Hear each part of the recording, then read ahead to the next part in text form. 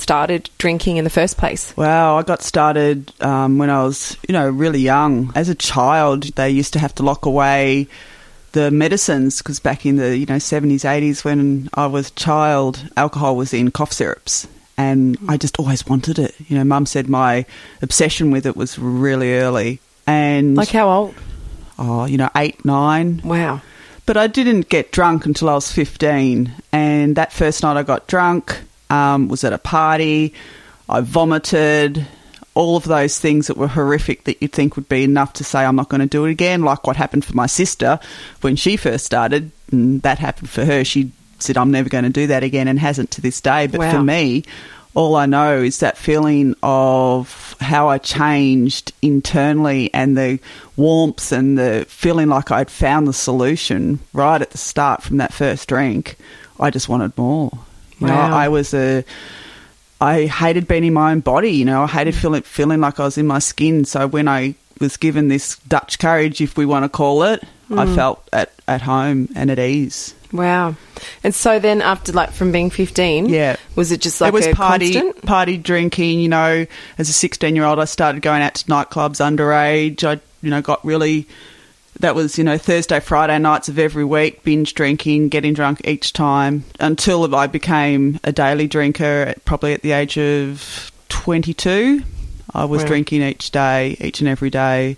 Wow. And was that like waking up in the morning and doing it? No, you know what? You know, I had all those lines in the road that I was never going to cross. So for a long while, I was never going to cross the one that I was drinking each day. And then, you know, how many years into it I was.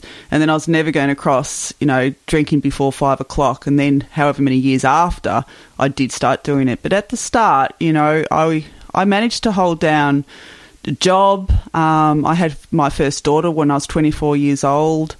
So I got married. I was working. We had our own business at home. I was drinking each day, and getting drunk most nights.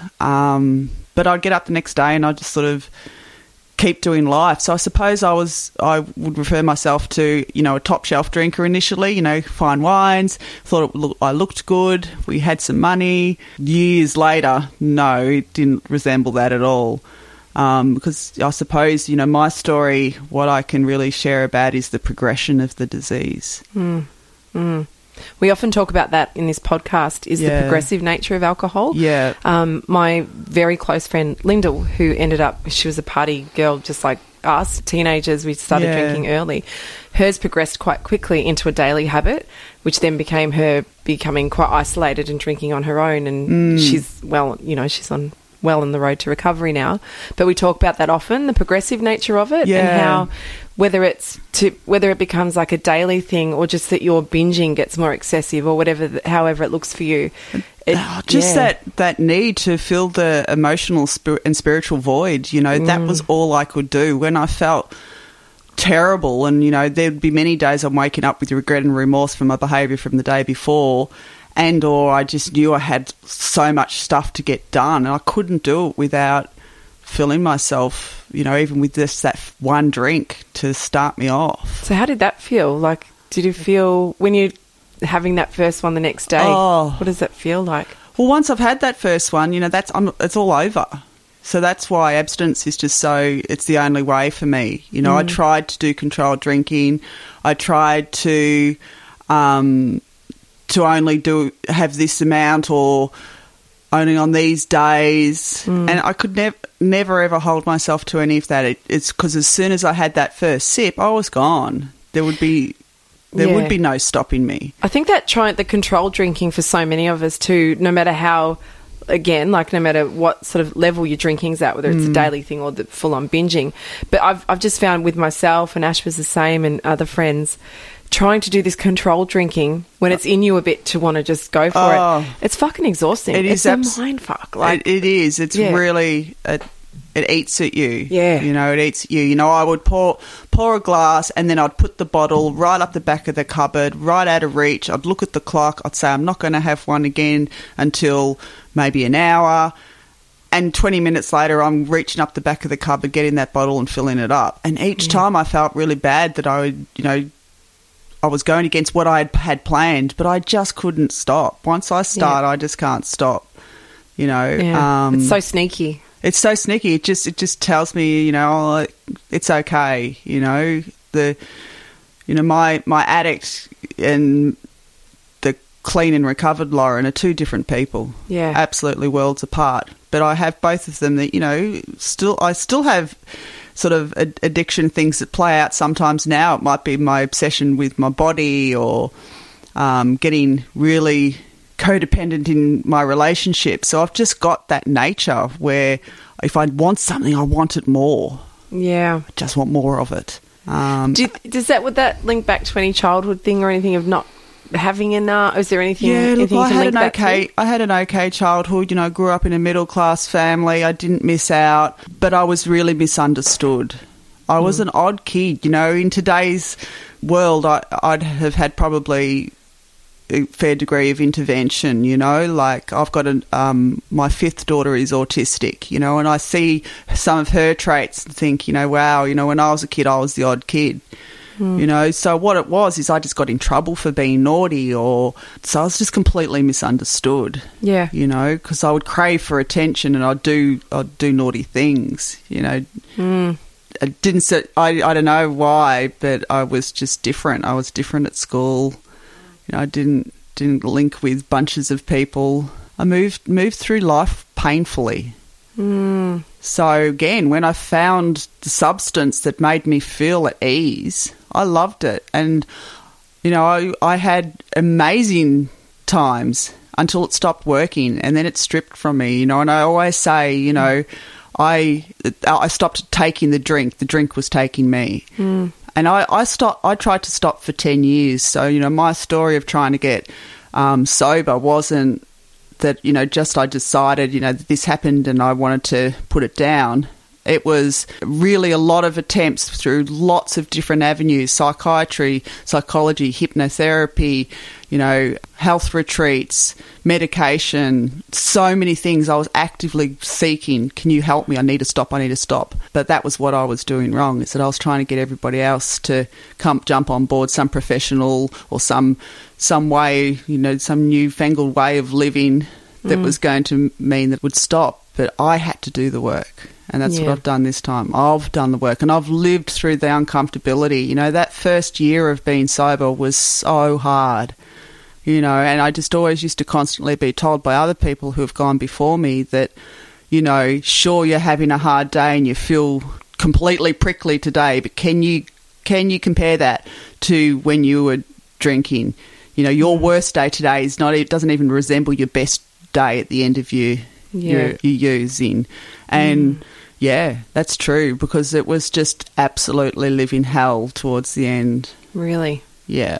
God, it's just so, and that's so scary, because I mean, a lot of people that are listening to this podcast are binge drinkers, but then I guess, I mean, some people are more full-blown like yourself or on the edge of it going into an everyday thing. That's why I was asking, what does it feel like to... See, I never had that everyday drinking type thing. Yeah. In fact, I could really back it up. I was a bit of a lightweight like that. But I imagine that feeling of drinking every day, you must feel so kind of pissed with yourself. I just would wake up and say, just not today, please, no, I'm not going to. Nothing today will make me do it. And then it took over, and then I'd be in complete remorse immediately. I've messed it up. Okay, I've messed it up. I may as well mess it up really good, and I'd get absolutely blind drunk.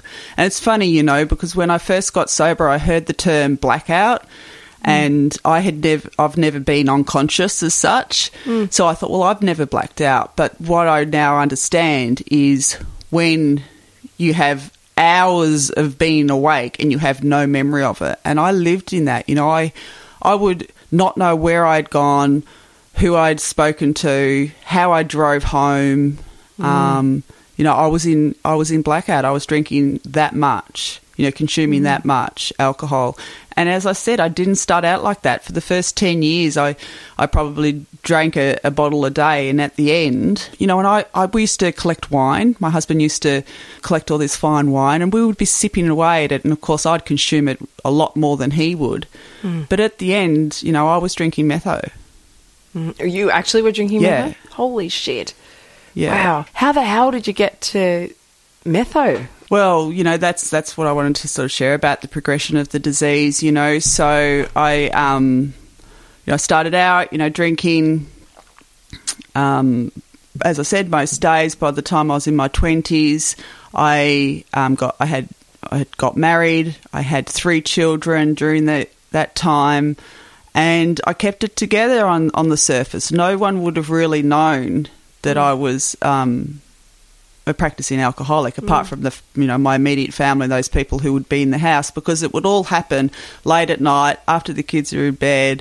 I'm getting drunk and I'm getting up the next day with a hangover, you know, eating as much fried food as you can. I got massively overweight. No way, really? I'm sitting here in front of you now and I've still got this body image shit that goes on. Wow. So I think I said to you before, I've put on a bit of weight. I But know, you're I look ridiculous, amazing. gorgeous. I look amazing. You do. And yet at one stage I was 120 kilos. No way. Yeah. Can you send me a photo of that? Have you got a I photo? don't even know if I've got any, because I don't have hardly anything left from my life. This is what happened.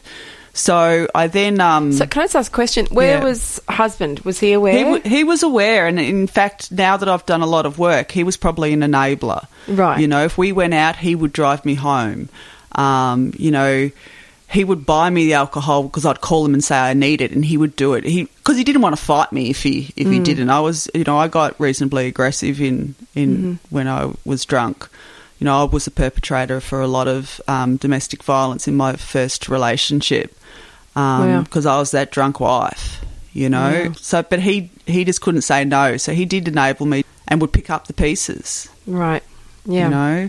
But anyway, I got sick of myself and I was 32 years old and I had, as I said, I tried so many different things to get sober. And what I did that time is, I don't know, one of the appointments that I'd had at my GP, and I'm sitting there in his room, devastated, crying, and he didn't know what to do with me. He was really concerned for my mental health, and he asked me if I had the time to stay.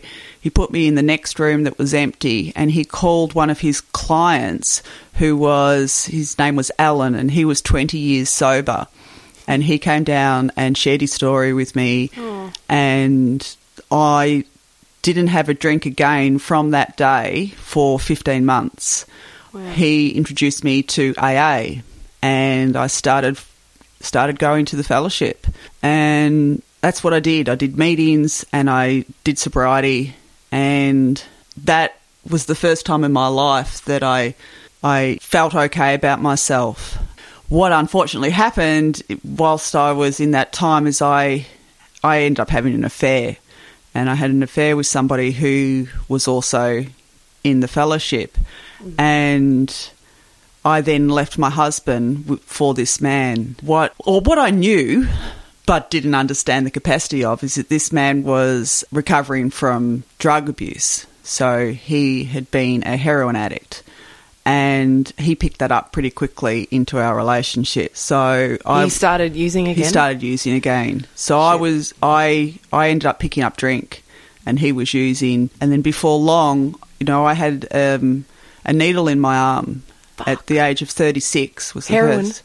First thing I tried was speed, and I injected speed and heroin. Yeah, it was a drug I used for a very short period of time. What I actually swapped to and what I swapped my drinking to was methamphetamine or ice.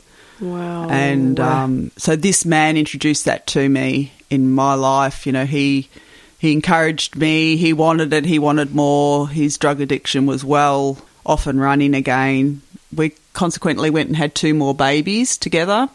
Ooh. So I've got 5 daughters. When I was pregnant with my 4th daughter, I had an overdose. Oh, when you were pregnant? At 22 weeks pregnant. And an ambulance had to be called and I was hospitalised, and my 3 older children were immediately removed from my care. Oh. And I was under the watch of Child Protection then for the rest of my pregnancy because obviously, they were mostly concerned for the children's welfare.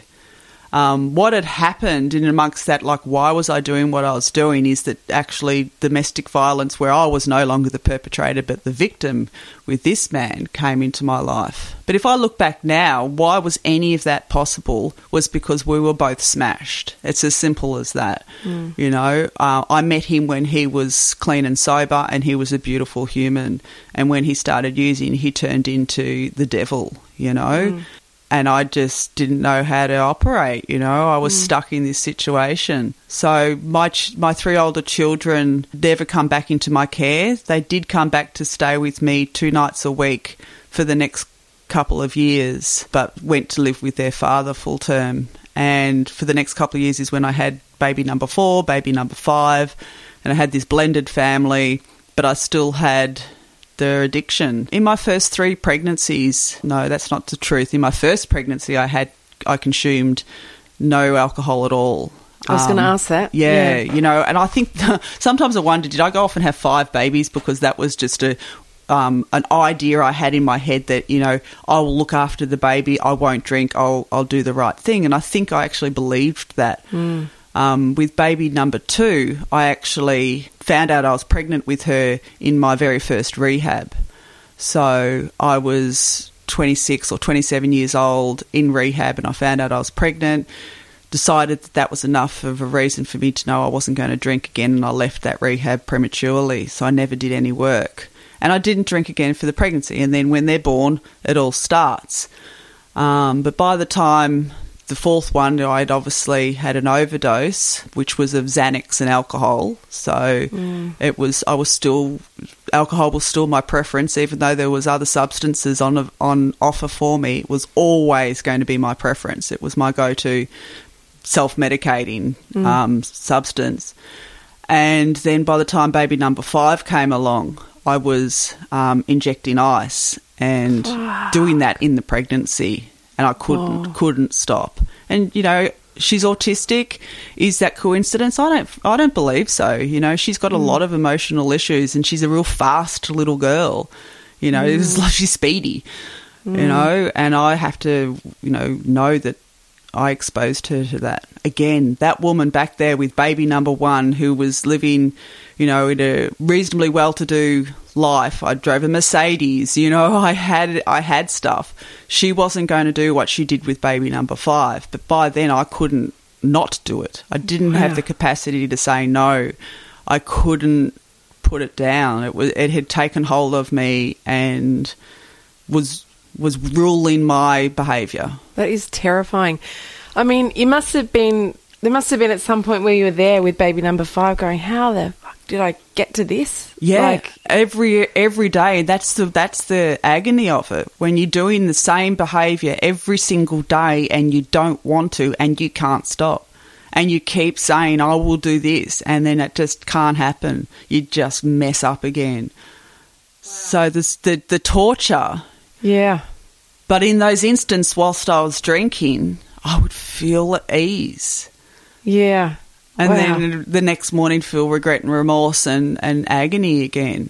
But then have that 1 or 2, relief from my mind, relief from my over massive internal feelings.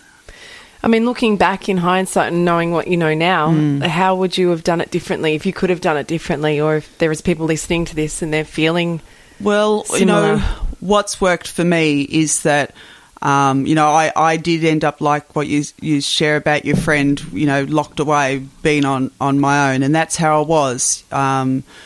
My 2 younger children were eventually removed from my care under the guise of the police removed them because of the domestic violence in the relationship.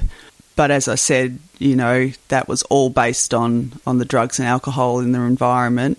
So I ended up being on my own, estranged from my family, living in some little granny flat out the back of, you know, a rented house, drinking, you know, every day.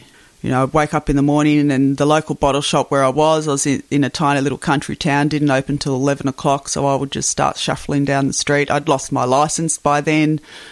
So, yeah, I'd walk down the street to get a bottle of vodka or if I couldn't afford that because it was at the end of my 2-week Centrelink pay cycle, then, as I said, it would be Meso. Holy shit. Now, so Meso, what would I have said or what would you have done to that woman who wanted to get sober 10 years earlier than that? Yeah. Seek help. But I was doing what I thought was help. That was through medical intervention. And I just don't believe, you know, that general practitioners and that have their ability. It was only that one doctor who showed me, Alan, who does what you do and had a life sober and was there to share himself with me. That was the only time that I had managed to stay sober. And I suppose I knew that in the back of my mind, that there were, you know, other people living a clean and healthy life. But I had lost contact with everybody, and I was a little hermit, you know. So, yeah, to seek help from others who are doing this, like yourself. Like, you know, I still go to 12-step fellowships and all of my friends are living sober. I couldn't go out to a pub now unless I took a recovery buddy with me. You know, I'm 3 years sober. I don't want to drink. I don't have the obsession has been removed, but I just don't put myself in the situation because, you know, as we say, you sit in the barber's chair long enough, you get a haircut. So I'm not going to go out to pubs, clubs and parties. I'm not going to hang around with people who are daily drinkers. I'm not going to live in a house with wine in the fridge. Yeah. So, yeah, that's what I wish I had of, you know, and even with my husband the very first time round, I remember when I got sober, it was such a big deal. It was sort of like I was like the clown of the family. Oh, let's all talk about Lauren. Or we won't have alcohol here because she might have it. And it was a really awful sort of alienation again that I felt, which I'd already been that as a kid. I'd felt alienated. So he didn't understand. He used to hide his alcohol. You know, it was just... He didn't understand what it was like to be addicted because that wasn't his story, and so he didn't understand me. And now I've got other people who are doing sober living that understand what it's like and understand how fucking hard it can be some days being clean. It's not always easy. Yeah, you've got to be careful about who you surround yourself with, and it's not about removing people from your life completely. But depending on who you're around, we tend to lower or drop our standards to suit people, to make them feel better about themselves or to be accepted, you know. And so it can be very dangerous to be around people that are, drinking heavily, especially if you're trying to change your life. Oh, and you can't talk to the bottle. You know, people's behaviour changes. It's absolutely a societal, you know, massive concern what happens. You know, as I said, you know, the domestic violence was in my life. You know, something like 90-something% of domestic violence cases are because of alcohol and that someone's been drinking, you know. So I've got nothing to say to somebody when they're drunk. I can't understand them. Can't communicate with them. I know that I'm wasting my time until they sober up. So I just... You know, I feel pity and sadness for them and empathy and wish that they could find a different way to be living. But... You know, until someone's ready to do the work, you can't make it happen for them. You know, it has to be a spiritual change happened in me. You know, spiritually I changed. I made a decision to be a new version of myself. Yeah. And it's the only way that it's worked. So now, you know, in your 3 years down the track, how do you cope with things? You know, how you were saying it would be like a stress reliever or it would make you feel calm. Unfortunately, my story, my children haven't been returned to my life. Right, yeah, that's hard. So many people, you know, that end up, I ended up in psychiatric wards and really, really very unhealthy woman. And during that time, that was even more of a reason for my family to stay clear away from me. And I've got sober and so many people, when they do, their lives are returned. That hasn't been my experience because I burnt some pretty big bridges. And my parents are raising my two youngest children now, and they have full control over how much I see them. They're not ready to forgive me. I've tried. The kids or your parents? My parents, yeah. The kids are only 7 and 6 years old. Oh. So, you know, it's completely painful often looking at other people with children and what they're doing with their lives and knowing, you know, that that's not my story. So that's one of the hardest things that I have to do on a daily basis. But what I do is I just practice living my life to the best I can, knowing that I am doing the best for them. And that one day when they get the opportunity, they'll be able to request to have me in their life more. You know, they don't have that opportunity. My older children, it's a completely different story. But the little girls that are under, you know, the rules of my parents and that it was ruled by government, you know, because of Child Protection's involvement, they were permanently removed. If I only had have got sober earlier, then it would be a different story. But, you know, even after they were removed, it didn't make me stop. You'd think that would be enough for anybody to go, oh, my God, I got to change something. I wanted to. I just seriously couldn't. So I always wonder what happened? What was that golden moment this time? Why has it worked this time? Why am I 3 years into it this time after all of those many, many attempts? And that's where I talk about it being a spiritual change. What happened? Like, what got you to right before did you go into rehab? Or I actually had a friend who I hadn't seen for like 15 years catch up with me because he saw me on Facebook, you know, and sent a friend request and asked to come and visit. And he saw and reminded me, because he hadn't seen me in 15 years, hadn't really had a friendship with me in 20 years.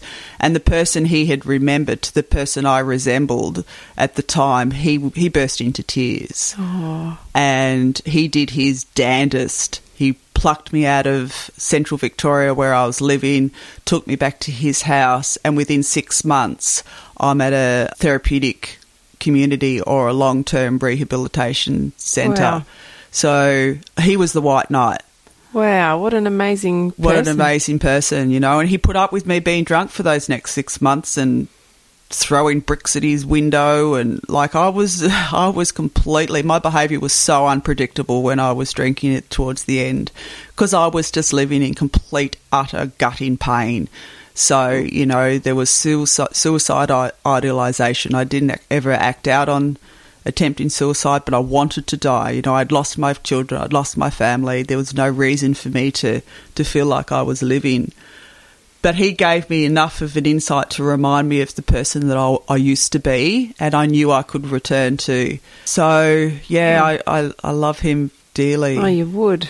Yeah. I love him. Yeah, never met him. Very good man. You know. Wow. So, yeah, for me, I couldn't get sober on my own out in the big world. That's not my story. I couldn't put it down. I had to be locked away or, you know, go to rehab because I couldn't trust myself. And during that time, I got enough days up in a row of not drinking or using a substance, so all of the physical addiction left. And once they say, you know, the first 30 days is really difficult, and the first 90 days, you know, if you can get to that mark, something actually really changes in you.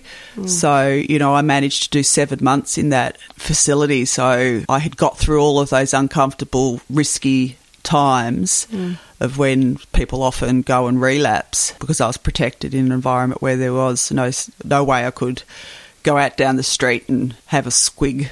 Yeah, wow. Was that at the Buttery? That was at the Buttery, yeah, which is just in Binnaburra near Bangalore. Yeah, I've heard great things about that place. Oh, it changed my life. But, you know, I still say all the Buttery was the ambulance to get me into recovery. Yeah. You know, it just gave me enough days in a row of not drinking. They do a lot of therapy, so you start looking at your formative years and your background and dealing with some of your traumas and stuff like that, which was, you know, amazing to do. But the work's really been done in community where I'm now out, and there are pubs and there are bottle shops and there are all of that, you know, and how I've managed to navigate my way through the world without that becoming part of my world again. It's so hard because it's so around us everywhere. And I imagine for someone that's been as addicted as you, it's like Trigger Town left, right and centre. Well, this is it. You know, I still believe today if I was going to relapse, and absolutely I don't want that to be a part of my story, but it would be on alcohol. It's easy to get. It's socially acceptable. You know, I hate the fact that I became an IV user of ice. Never makes me feel nice having that in my background. But what it did is it made me crash really quickly. It was only 7 years after the first time I had it that I'm almost dead, you know, whereas the alcohol was years and years and years, because it just does. It's just crippling, and it's a long, drawn out. People just start drinking each day and do that for 20, 30, 40 years, you know, and can't stop. So I'm grateful that it made me crash really hard, hit rock bottom plus another 2Ks underneath. But, yeah, alcohol, it's cunning and baffling and powerful, you know, and absolutely. It's legal. The thing is, too, so many people, they blame themselves. So they might be in a situation that you've ended up in and they think that they're weak or that they're, for some reason, they can't get on top of it.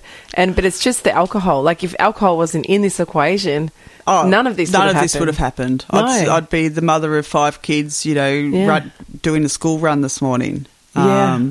None of this would have happened for sure. I don't shy away from calling myself an addict and an alcoholic. I say that, and I actually am so grateful that that's what I have, because, towards the end when I'm in psychiatric units, they're, labelling me with every mental health diagnosis under the sun. And I took away the alcohol and I don't have mental health problems. Wow, yeah. Yeah. So it's actually a relief because, I don't want to be somebody who has, a disorder that is going to continue to impact me, Yeah. I still struggle with life because I started drinking very, very heavy at such an early age. And when I got sober at 42, I was probably the maturity of a teenager. Wow. I had a lot of growing up to do. I had a lot of feelings to feel that weren't going to be drowned by alcohol, to actually feel them. Yeah, so that's what I was asking before too. So when, tricky situations come up now that would have triggered you in the past, how are you coping with day-to-day stresses? Yeah, look, I practice a lot of grounding and, mindfulness practice. I practice a lot of gratitude, so I have to not allow myself to fall into a victim mentality, So if something triggers me, I just refer to it as that's all it is, and don't let it overwhelm me. It's just been through experience. It's just having enough times of doing it. The first few times that I had been triggered and, it was really painful. But what I also do is I pick up the phone and I call somebody else in recovery and share it with them, and then they can give me a reality check, or they can just talk me down from my emotional place. Yeah, I do a lot of reaching out. Hey, I really do. I've got a lot of people in my court now. I'm not on my own anymore. They say that this addiction and this disease is isolation, and the solution is connection. Yeah. It's fun because so many people really seeking connection when they drink in the first place. But you're terrible to be around. Yeah. And you lose, often when it goes too far, you often lose your connection, or there is no real connection. People end up not knowing what to do and say. Yeah. How much, and it's painful to watch somebody slowly killing themselves, and doing the same behaviour all over again. I was that drunk friend you wouldn't invite, and I understand it now. And that people just didn't give up immediately. They just didn't know what to do. And I think that's a really big point. Friends and family are also really greatly impacted. My family's been tormented by this and what's happened, what my addiction did. Absolutely. They're completely impacted. So what they have to do is just keep themselves safe. So they end up withdrawing from you, and then that makes you feel even more alone. So it's the way out for me was to be sort of wrapped in cotton wool and looked after. I don't know. I find it hard to even channel back into who that person was, because it's so far away from who I am today. I know. I can't even imagine you in that, especially to what you were explaining is how it was towards the end, because I see you as a really powerful, empowered person. And that's it. In those early days, I still looked like that. Nobody knew that I had alcohol on board half the time. I had a very good poker face.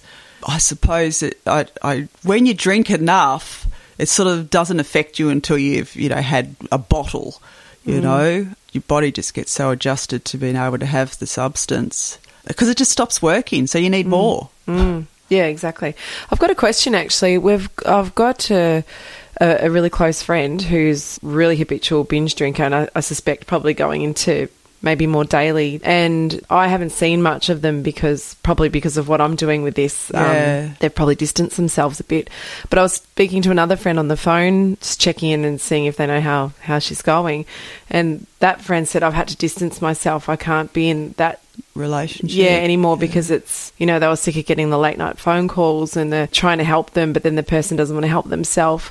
So what do you think about that? Because part of me totally gets it, like why the person would want to stop helping them, because it is quite painful. Yeah. But also I think, don't isolate them. I don't know. I think that's this big problem we've got in society. You know, how do we have enough services and support for people? Because I don't think friends and family have the capacity to actually get anybody sober. I think they end up getting too close to the situation. I wasn't going to listen to any of them, and I didn't even want to tell them the real truth. I was hard, you know, I had so much of it hidden, and I didn't want to hear how I'd hurt them and impacted them. I couldn't. If I heard that, it was just overly painful. So, you know, going and saying, this is how I feel, and this is why I don't contact you, would be good. But then it's also carries along so much potential for more guilt and remorse. So that's a hard one, isn't it? It's just such a hard one, you know, to offer what do we do about it. And, you know, from my experience, it is having had somebody else who had gone before me. So, you know, somebody who I didn't know but would sit down and share my story just like we're doing here now. Yeah. And they would talk about what they did and what they felt and what they were like. And then I could resonate with that person because I actually felt I had something the same. I think when you know that it's impacting your life and you can't stop, or you want to stop and you don't know how, when you're at that point of you drinking, I think that's the golden opportunity for your time to actually get sober, because when you're actually still living in it and not ready to stop, nobody can help you, really. Yeah, although your friend helped you. Yeah, he did, but he helped me by reminding me of who I was, because I didn't know who I was anymore. So I was just gifted that he said, hey, when you were this, and I remember this, and you deserve better. So, yeah, for sure. But again, he hadn't been in my life for so many years. If he had he came in with a different objective. Yes. If he had been the person who watched the kids be removed, had seen my behaviours, and then listening to me complaining about it, he would have said, shut up, you stupid, you know, like my family was at the end. You know, we're not doing this anymore. We're not listening to you anymore. He was enough removed from it that when he said, give it a go, you might get your kids back, you know, your family will come back, I actually thought that he might have been telling the truth. Yeah. I don't know what I could suggest to helping somebody who you desperately know needs to stop and they're not yet willing. I think that's it. If they're not yet willing, it's just not really possible. They've just got to come at them. Just got to grab themselves. that moment. Yeah. I think maybe too, just like letting them know that you're there for this.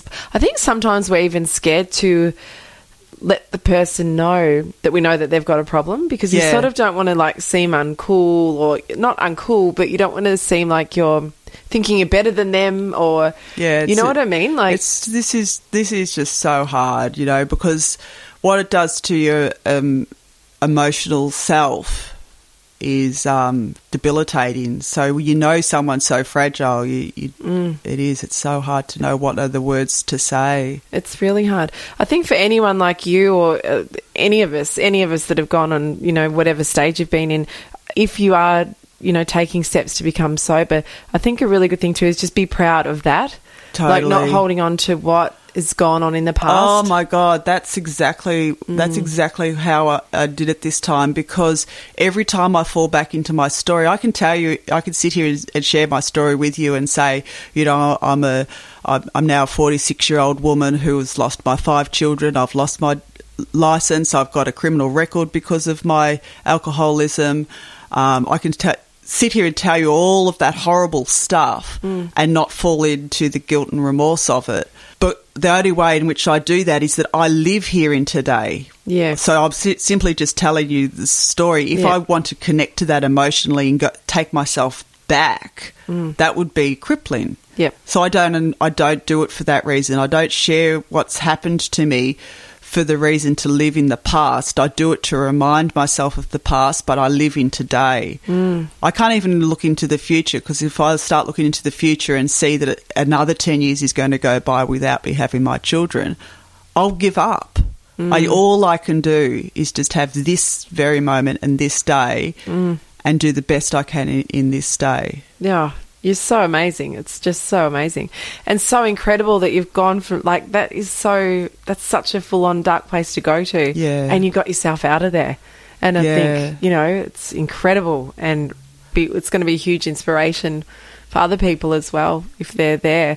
Or an inspiration to not get there. To not get there. This is what I mean, you know, like, please let me, if anything, my story be, you know, when I first got sober in AA when I was 32 years old, I had heard people sharing their story about going to jail or losing their family or doing criminal behaviour. And I was sitting there as a mother, you know, a practicing mother who had a job driving my Mercedes to and from meetings thinking, oh, my God, that is so bad. And that was never going to happen to me. That wasn't going to happen to me. Okay. But when I picked up again, I picked up from the place that I left off. So I picked up as a daily drinker, heavy, and I went further. And I ended up with, all of that stuff that wasn't going to happen. Because you just don't know what's around the corner. You don't know. I don't know if I hadn't have stopped drinking and partying. I don't know where I might have ended up. I know Ash and I wouldn't be together anymore. Yeah. I can tell you that for sure. And who knows? There's this wonderful piece of poem that was written by, I think it's an unknown author, you know, one of those pieces that you can look up, and it's called The Great Remover. And that's what it talks about. And it says alcohol, it destroys homes, families, lives, takes mothers from sons, sons from mothers. It's this great bit of writing that someone's written, and I resonate with that like nothing else, because it you know, it actually even says it takes stains out of, you know, because you use metho to take stains off, you know, because it's a remover. It removed all of everything that was in my life. It took from me. Yeah.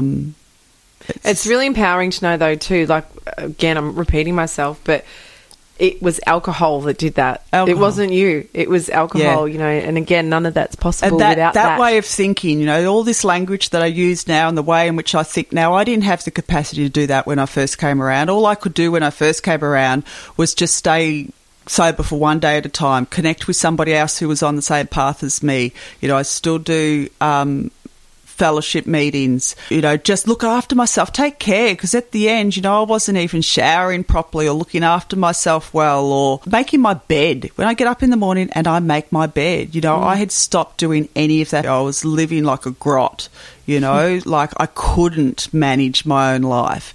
So I just managed my life today. And that's all I could initially. I didn't have this language. I didn't have the ability to sit with myself the way I do. I've learnt it. I've practiced it and I've learnt it. It's a slow recovery, you know, and I wish people a slow recovery, because every time I stopped and after 30 days I felt healthy again, I said to myself, well, I can have one. Oh, my God, yes. And I think that happens a lot. And you know, that's no not matter true. what capacity you're drinking I can't have one, you know, but eventually, you know, when you're feeling healthy and you're physical, your skin's shining again and you've got your head together and, you know, you've sorted shit out, it sneaks on in and sits on your shoulder tapping you going, what about just a glass of champagne? Yes. So abstinence is the only way for me. I mean, I can't ever have just a glass of champagne, because what will end up will I'll be, you know, that woman that I refer to at the end of my drinking. I would get there again. It might take a month, it might take 6 months, it might take 2 years, but I have no doubt that I would eventually end up crippled by alcoholism again. And it's good to be truthful enough with yourself to know that, like know thyself. Same, Ash and I, we originally took 12 months off alcohol. Most people listening know that. But when we got to the end of the 12 months, we were always planning to drink again at the 12-month mark. But I just said to him, I don't want to. I'm too scared that I'll go back to binging. And my binging was really pretty bad. And he was the same. And we'd done so much work on ourselves Yeah. You know, This is it. spiritually, physically, emotionally, that it wasn't worth it. The payoff, it just wasn't, there was no way it was worth it. And I know myself, and I just know that I'd probably start off same as what you said, a couple of drinks. Yeah. But before you know it, I'll be, you know, drinking 2-3 bottles and ordering a bag of Coke. And feeling the way that you feel when you're doing that. That's what I can, that's what I, you know, I know how I felt, and I felt like a shell. I felt like my life was worthless. And who wants that again? Who wants that again? Hey. Oh, fuck. You know, and what have I got today? 3 years down the track. Firstly, I live in Byron Bay, so I pinch myself with that. I came from Central Victoria. And Where were you in Central Victoria? In Castlemaine. Well, have we had this conversation? 'Cause that's where I grew up. Oh, really? Yeah. Yeah, you know, but I didn't know anyone there. Right. Apart from just walking down to... That's where all my binge drinking started. Yeah. Yeah. It's, but, you know, so I live in Byron Bay. I have a partner that I've had for, you know, about 1.5 years now. He's also in recovery. And he's so lovely. He's so lovely. Yeah. I have a new career. I'm a healer. I do massage therapy and Reiki and energy healings on people. Wow. I have this beautiful house. It's only a rented house, but it's full of furniture. You know, I have my health. I have my mental clarity. Bloody hell, I have my mental clarity. Oh, my God. That is just remarkable. Big tick for that one. Big tick for that one because, you know, I was just so consumed by the feelings of worthlessness. You know, I offered friendship to other people. I wasn't a good friend in the end. I only wanted something from you. If you could help me in a way, give me money, look after me, do something for me, I wanted you. I didn't know how to be a friend. Now I just act with no need to receive in return. I don't have my licence back yet. I lost my licence for 4 years, and I'm going to have an interlock in my car for 4 years when I do get that back. That was after my 3rd high-range drink driving charge. I'm so lucky. It was supposed to be a 9-month jail sentence, yes, for drink driving. Wow. That's how, you know, how serious the law takes it. I think I was 0.16 when I was breathalyzed. You know, what 0.2 is supposed to be death, is it, or something? Yeah, you know, wasted. this is just incredible. And that was 11 o'clock in the morning. Whoa. You know, so I'm quite happy to be a passenger in a car. I did the crime. I've got to do the time as such. But it will return, and I will be able to drive again one day. Yeah. Yeah, you know, I wouldn't lose my life today for anything, you know. Yeah. Absolutely. I got saved. You know, I was going to die, if not by my own hand, by recklessness behaviour or putting myself into dangerous situations. The people I was socialising with at the end were dangerous people. So I wouldn't be here to tell you this story if I didn't get sober. It's really interesting what you're saying before of like going for a month and then feeling really good and then like, oh, I can just have one now. It's often not the case. When you've been a binger or a daily drinker, we all know that it doesn't stay like that. If you have been a few months in and you're thinking I'm feeling good, but you actually want to keep going on the journey, but you think I'll just have one, just keep remembering too, I think, how it felt when you felt really out of control or when you felt worthless and all those really bad... Because people often forget how evil alcohol is, and it tricks you. Yeah, and you think, I'll be right. You forget how shit it makes you feel. Yeah. You've got to keep reminding yourself of that. I do that. I always say to anybody who, you know, and I've had a lot of people relapse that have been very good friends of mine who are trying to do recovery, and I always say to them, play the tape to the end, you know, because this drink, where is this going to end up? Yeah. Remind yourself where you ended up. Oh, that's good. And even if you are just that binge drinker at the moment, remind yourself that you'll end up like that Monday morning again if you do it again this weekend. Yeah. You know, because that's, you know, how did we feel on that Monday morning when it's like, no, what did I do? How did I waste my weekend? What did I say? Who did I ring? I'm an idiot. You know, that all those things. All that stuff. You have to remind yourself that, you know, it doesn't get better. it stops working, you know. Absolutely. It stops being a party and a fun time, and it ends up just being a living nightmare. Yeah, and I think any time, I say this to everybody, but any time where it's starting to affect your life, it's starting to affect your self-esteem, you're waking up feeling regret, or you're waking up, can't remember who you've dialed the night before, that's the worst. It is the worst. That's when you know it's time to take a serious look at it. And often it doesn't change. It will just, because of the progressive nature of it, it does tend to get a lot worse. And you just get so stuck, you know, and so lost for choice. You know, I had no choice in it. Now I've got choice. I've got the choice of what I do for the rest of my day. You know, I couldn't have chosen at the end. All I knew, the choice was that I had to have something in my system so that I could operate. But we all do have a choice to stop. Yeah, you do. You can do choices it. In our own hands. It's possible. Look, you know, if someone with my story and my life can get sober, stay sober, be doing all these amazing things. I've saved money. I've got money in the bank. I had to pay back my children in the fact that I had stolen the money that I'd put away. You know, when you have a baby and you open up a little bank account and save for them for when they're going to be mature. I stole all that money from my children to use on drugs and alcohol. And I have paid over $14,000 back to my children. Oh, wow. I've worked hard for it. You know, I'm saving money. I've got stuff now. You know, like I have the ability to do, my life is limitless if I want to look at it that way. Absolutely. It is limitless. Previously, even I was limited by knowing that I was going to have a drink today. Some stage in the day it was going to be in my hand. Wow. And I was completely powerless over that. It's just like, there's just no comparison, is there? Like, you think about how good life is, and sure, shit comes up. Like, there's always things come up and stress us out. Life still happens. It still happens, but I think too, it's where you put your focus. Like, you could be like you're saying, you could be focusing on, I don't have my kids, but you're focusing on a brighter future for yourself, and that eventually, hopefully, that can be mended. Yeah. You're not getting so bogged down in that. And I think that's the choice as well. We've got a choice of where we're going to put our focus on things. And like what I said before, when stuff comes up that's really challenging, or I don't know how to manage myself, I get on the phone and I call somebody. Yeah. You know, connection, it's been the answer, because I was living completely isolated and alone.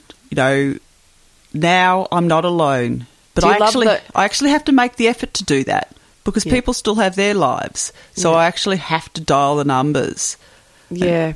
Yeah. How the friendships that you have now, obviously they sound very fulfilling. Oh, and really nurturing. Yeah. It's so good. And that's what you're also finding. And I've been triggered in my friendships. I lived with this one lady, I house shared with her, and she was like my sister all over again. And we would bicker, and I would get upset, and I would have tears, and I've had to learn how to do all of that and not drink, you know. And now I love her to bits, because thank goodness I got to revisit some of the feelings that I'd had from, you know, a younger woman with my sister, because, you know, my formative years and my background, it's messy, you know, like my relationships were never very functioning. Yeah.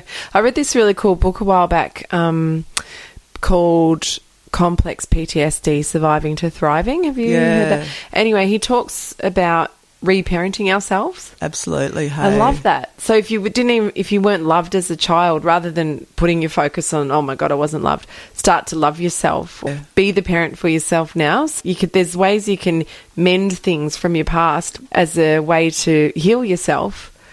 I love that idea of reparenting. I think it's absolutely gorgeous. Yeah, look, I still do therapy. You know, I've got a therapist, and she talks about my critical parent. So it's interesting you say reparent, because I can have the critical parent on board.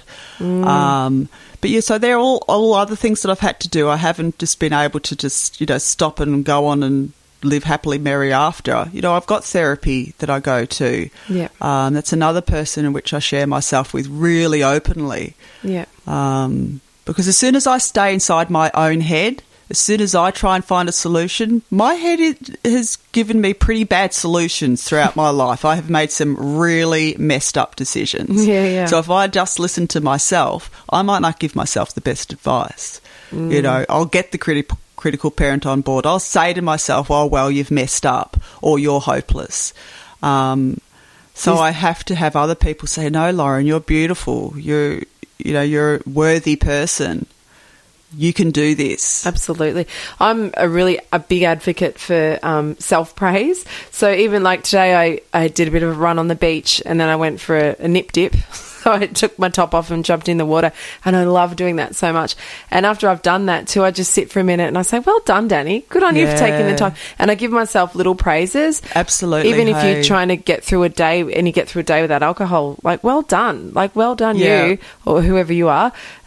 Give yourself little praises. If you cleaned up the house beautifully, tell yourself well done. Like, I'm constantly, you should read my daily journal. It's just full of well done, Danny, well done, Danny, well done getting myself to theatre group today if I had too much other stuff on, or well done for putting myself first, or well done for eating kindness. Well. Absolutely, yeah. Like, it's a good reminder to just congratulate ourselves, because we often don't do that. We have this inner critic. Oh, not when you think you're a piece of shit, and that's what I did, towards the end. What did I have left in my life? There was nothing of value. So it had to be a slow build, and like you said, then to say, yeah, I did it today. Yeah. I managed today. Yeah. God, that breaks my heart to hear anyone say that they think they're a piece of shit, because... Oh, I did, though. That's my honest truth. Yeah, I did, so sad. And looking at it from the outside, I wasn't exactly very appealing. Well, you are now. Yeah. I've transformed. Absolutely. God, you're just such an amazing human. And just like in the theatre group, I love the part that you're playing. Herod. But you're so strong. And what's that line that you were practicing that line last week? Oh, that's about killing each mother's son. It's a bit morbid, and I do morbid okay. I lived a bit morbid for a while. Well, there was one day where you were walking, I can't remember what it was, but you were kind of like you're being a queen. And I remember you saying early on when we first started the theatre group, I can't embody a queen. I can't do that. I thought that's it. And then, but you did, like weeks later. Because I didn't think I would be adored enough to be a queen. If I want to sit back and listen to the critical Lauren, which she can still be on board. And if I want to sit back and think of it, I was like, no one will adore me. I'm not of any high status. I've never become anything. So I don't listen to that. But that can still play out in my head. So what I listen to is that, walk like a queen, be your own queen, know you're worthy. Like what you said, that, good self-talk. Yeah. I probably don't do it outwardly, but it's inside my head, Yeah, mine's inside my head too. Yeah, like if I was walking around going, well done, Danny, well done, Danny. I'd think, what the fuck is she on? But that's the cool thing about the theatre group too, where that exercise we go through often in the morning, where we take on the different personas and how our body changes if we're being someone downtrodden, or if we're being a queen or whatever, and how we hold ourselves differently depending on what persona we've got going in our own head. Yeah. So, I mean, you can go into each day being a queen if you want. You can decide, I'm a queen today. Not? Fuck yeah. Why not? Well, it's just incredible. Thank you so much for sharing your story. Okay. And I just think you're amazing. And it's a big story. And it is a big story. You should write a book. Yeah. And yet all I am is just another person who struggled with the drink. It's all I am. It got really bad and now it's really good. And how that's happened is I just haven't taken a drink again. And maybe life wouldn't be quite so sweet now, if you hadn't gone through all those hard times. I might have just been that daily drinker for 40 years and died of, liver cirrhosis or something, which you hear of. Yeah.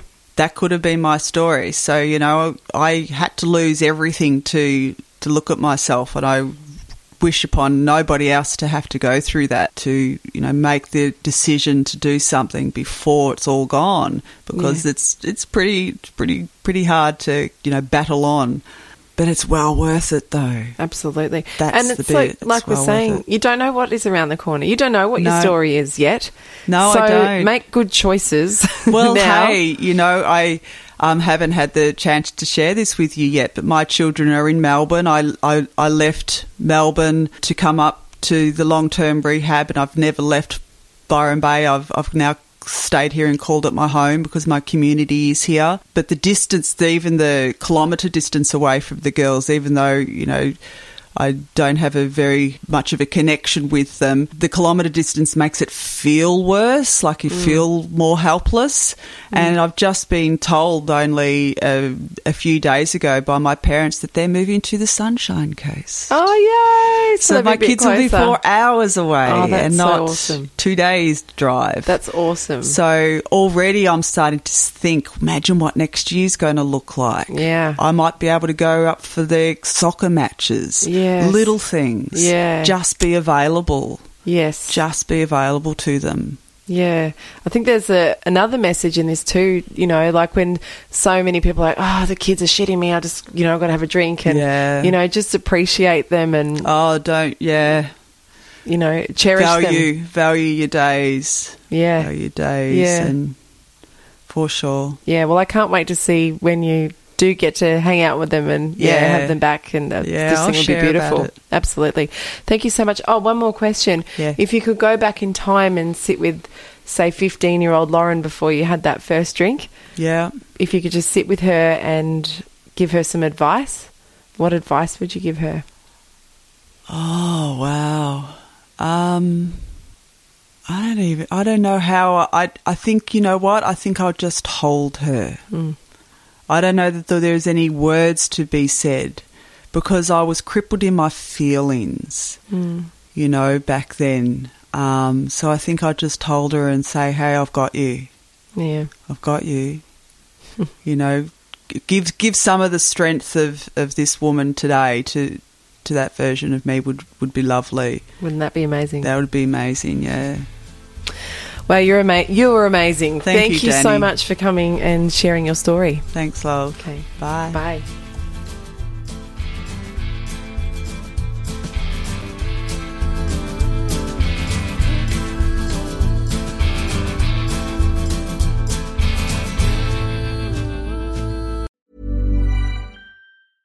Imagine the softest sheets you've ever felt. Now imagine them getting even softer over time. That's what you'll feel with Boll & Branch's organic cotton sheets. In a recent customer survey, 96% replied that Boll & Branch sheets get softer with every wash. Start getting your best night's sleep in these sheets that get softer and softer for years to come. Try their sheets with a 30-night guarantee. Plus, get 15% off your first order at bollandbranch.com. Code BUTTERY. Exclusions apply. See site for details.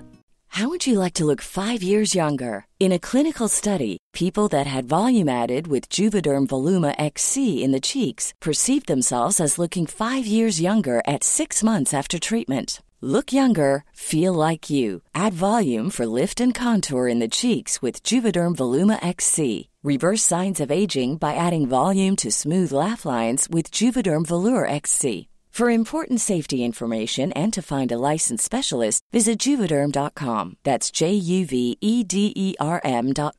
Not for people with severe allergic reactions, allergies to lidocaine, or the proteins used in Juvederm. Common side effects include injection site redness, swelling, pain, tenderness, firmness, lumps, bumps, bruising, discoloration, or itching. There's a risk of unintentional injection into a blood vessel, which can cause vision abnormalities, blindness, stroke, temporary scabs, or scarring. Talk to a licensed specialist to find out if it's right for you. Imagine the softest sheets you've ever felt. Now imagine them getting even softer over time. That's what you'll feel with Boll & Branch's organic cotton sheets. In a recent customer survey, 96% replied that Boll & Branch sheets get softer with every wash. Start getting your best night's sleep in these sheets that get softer and softer for years to come. Try their sheets with a 30-night guarantee. Plus, get 15% off your first order at bollandbranch.com. Code BUTTERY. Exclusions apply. See site for details.